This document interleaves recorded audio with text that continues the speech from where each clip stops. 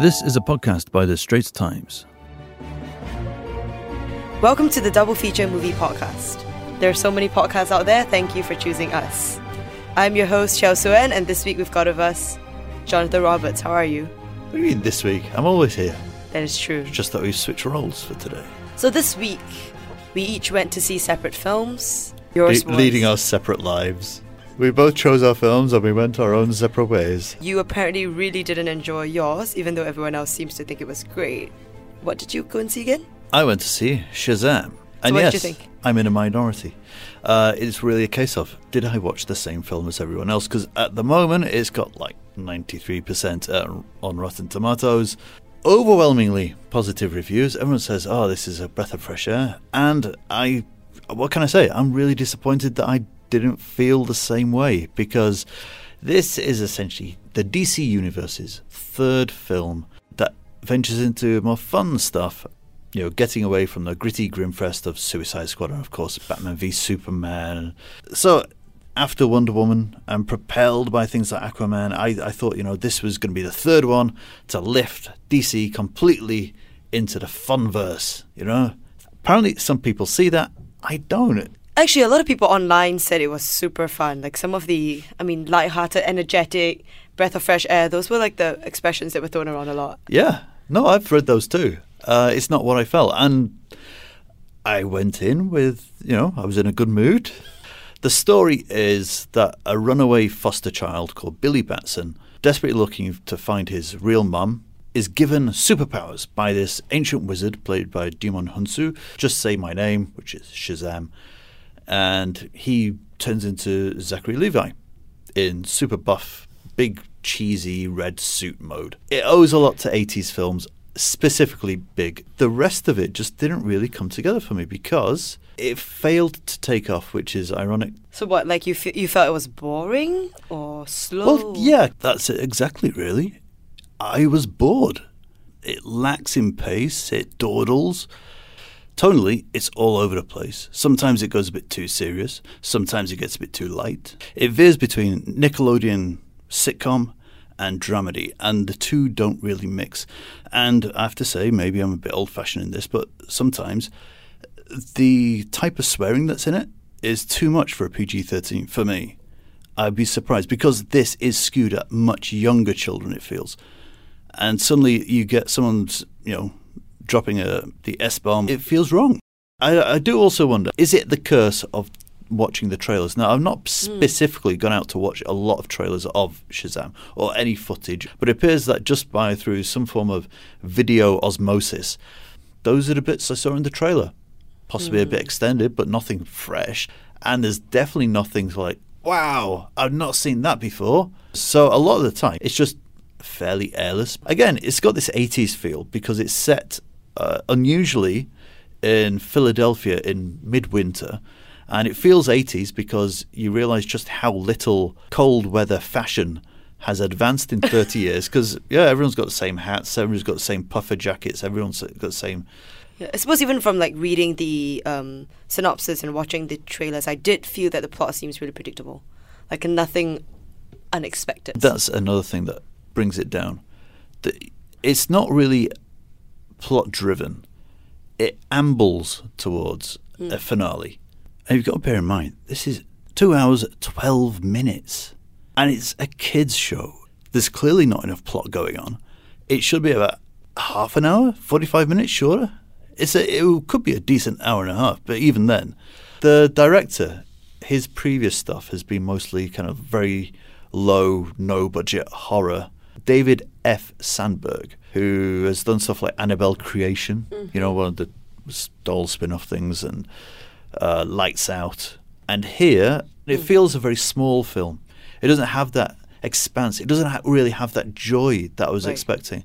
It lacked the drama and the sort of scope of a DC film. There's films like, say, the Sam Raimi Spider-Man, or even The Amazing Spider-Man, where or even Harry Potter, come to that. A young person finds they have superpowers. There is excitement, there is joy. It's like, wow, look what I can do. And this doesn't have it. And it feels very enclosed, very small. It doesn't have Considering it's a film about someone who's powered by lightning, has lightning bolts happen every time they say the name, it just doesn't have that spark. By the way, that also gets a bit tired. Having this little plot device of going, Shazam, Shazam, up and down, it gets old. It feels, even though they do reference other DC Universe characters, it feels like an off-brand DC film. That's what it sounds like. But again, that's just me. Clearly, loads of people love this. But compared to something like Aquaman, that was just, it's fun. And this just didn't feel like fun. So any saving graces? I think the acting generally is good. Zachary Levi fits this kind of fish out of water, teen in a grown man's body thing. I can see that. It's similar. It's very similar to the role he played in Chuck. And the other kids, Ash Angel, who plays young Billy, is pretty good. Same for Jack Dylan Grazer, who plays his foster brother Faith Herman, as well as this very precocious young girl called Darla. She's also one of the foster family. So everyone's kind of like okay in it. Everything seems fine. Mark Strong is the villainous Dr. Sivana in this. Now, he was given the option to become Shazam back in the day. Little version of Dr. Sivana, the version with hair, gets taken to see the wizard. And whilst the wizard is talking to him, the 7 deadly sins who are locked in these statues start whispering to him, and he gets attracted to it. At which point the wizard says, "You are not worthy because you have been easily influenced by the 7 deadly sins." Oh dear. And he casts him out. I think Mark Strong is slightly too old for the role, because there's a scene where he goes back to his dad's boardroom because his dad runs this huge corporation. And his dad hasn't aged in 30 or 40 years or whatever it is. Mark Strong seems a bit old to be playing kind of like father issue, rebellious child kind of thing. I can see what you mean, though. He sets the 7 deadly sins on this boardroom of people, and they're meant to be eviscerated and stuff like that, and he has no compunction about killing, except when it comes to Billy Batson's foster family, in which case, he prefers to hold them hostage rather than anything else. Strangely, it becomes more pantomime. I mean, Mark Strong is very much playing the pantomime villain in this. But, loads of people have said, oh, what a breath of fresh air. So, hey, I'm going to have to go see it again. I'll probably go see it just... Yeah, I'd be interested to see what you make of it. Oh, one last bit. I found it very strange that they left this in as it is. The end credits. There is a song by the punk band The Ramones. Okay. I Don't Want to Grow Up. And there's animation of some of the characters that you've seen and scenes that you've seen in the film done in a kind of like, it's scrolled in a school exercise book. So you got the faint lines and all that kind of stuff, and all this kind of like ballpoint pen style scribble happening. It's so reminiscent of the end credits of Spider-Man Homecoming. At the end of Spider-Man Homecoming, it's a Ramones track, which is Blitzkrieg Bop, which they played during Spider-Man Homecoming, but it's a Ramones track over the top of textbook scroll. And I don't know, it just, for me, maybe it's because I've got a longer memory for, even though Spider-Man Homecoming was only 2017, it felt very reductive. It's like, wow, you really just want to pin yourself to that, even though it's a high school based film, sure, but yeah. It really just sounds like this is one of those movies that I've just got to go and watch and see what I think. I would say go see it for yourself, because, yeah, it's a different film to what everyone else saw, apparently. Because when I was reading the reviews to prep for this, it really just sounded so great. It sounded so like cute and sweet and heartwarming and fun. The ingredients are there. I wish it had come together better. I wish you could see his face. He looks so upset. Disappointed is what I am, because I really wanted this to work. And it's DC, right? And like after following Aquaman, which you really liked, pretty excited for it. Oh, by the way, the Demon Hunsu thing, right? So the character Shazam used to be called Captain Marvel. He was created as a parallel to Superman back in the day. Then DC bought the company that owned Captain Marvel, and they brought it in. And then later on, a few years down the line, Marvel say, you've got a character that's named after us.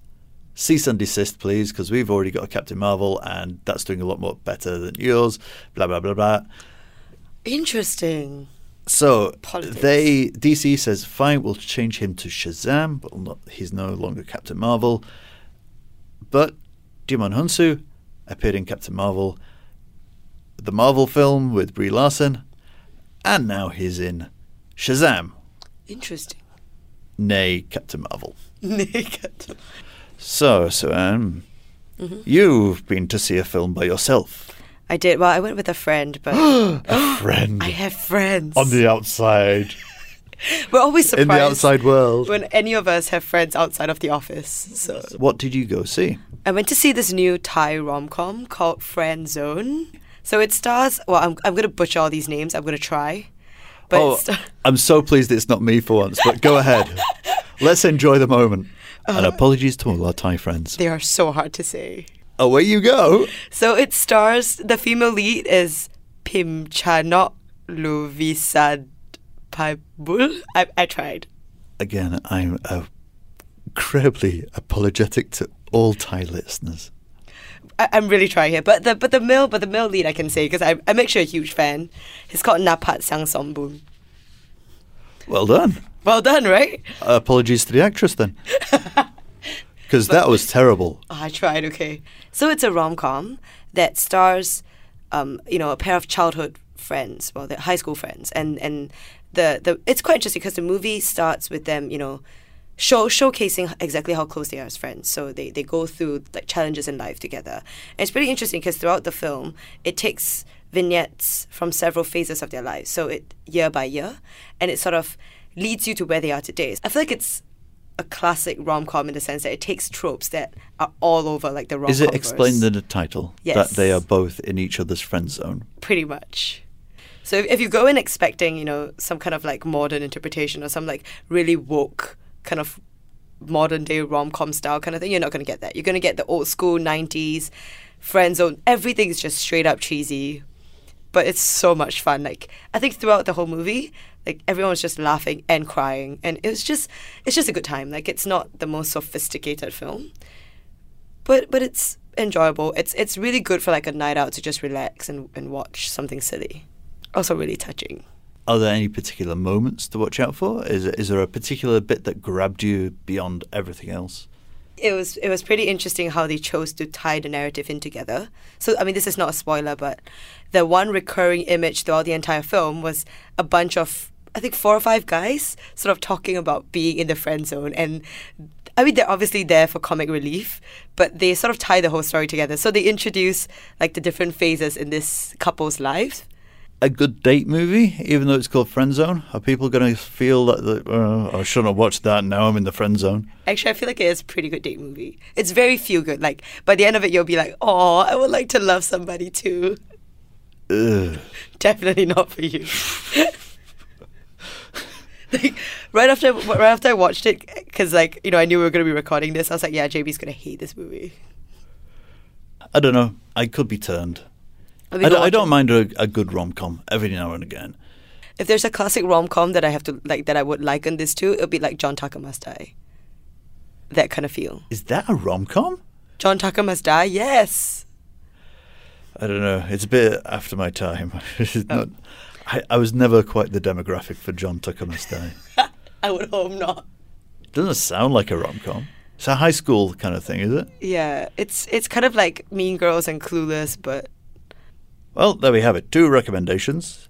It seems like these are almost 2 challenges to go out and see. Is Shazam as meh as I'm saying? And will Friendzone bring romance into your life? The joy of romance into your life. And in that cheesy mood, it's time to remind you, if you're listening on iTunes, Google Podcast, or indeed Spotify, do like, rate, and review us. We'd love to hear from you. Yes, actually, we would. In the meantime, to you, the listener, thank you for listening. Soanne, thank you for joining me. Thank you. And until next time, goodbye. Bye-bye. That was an SPH podcast. Find us on iTunes, Google Podcasts, and streaming on Google Home. Do send your feedback to podcast@sph.com.sg. You can also check out more podcasts on various topics at straitstimes.com and bt.sg.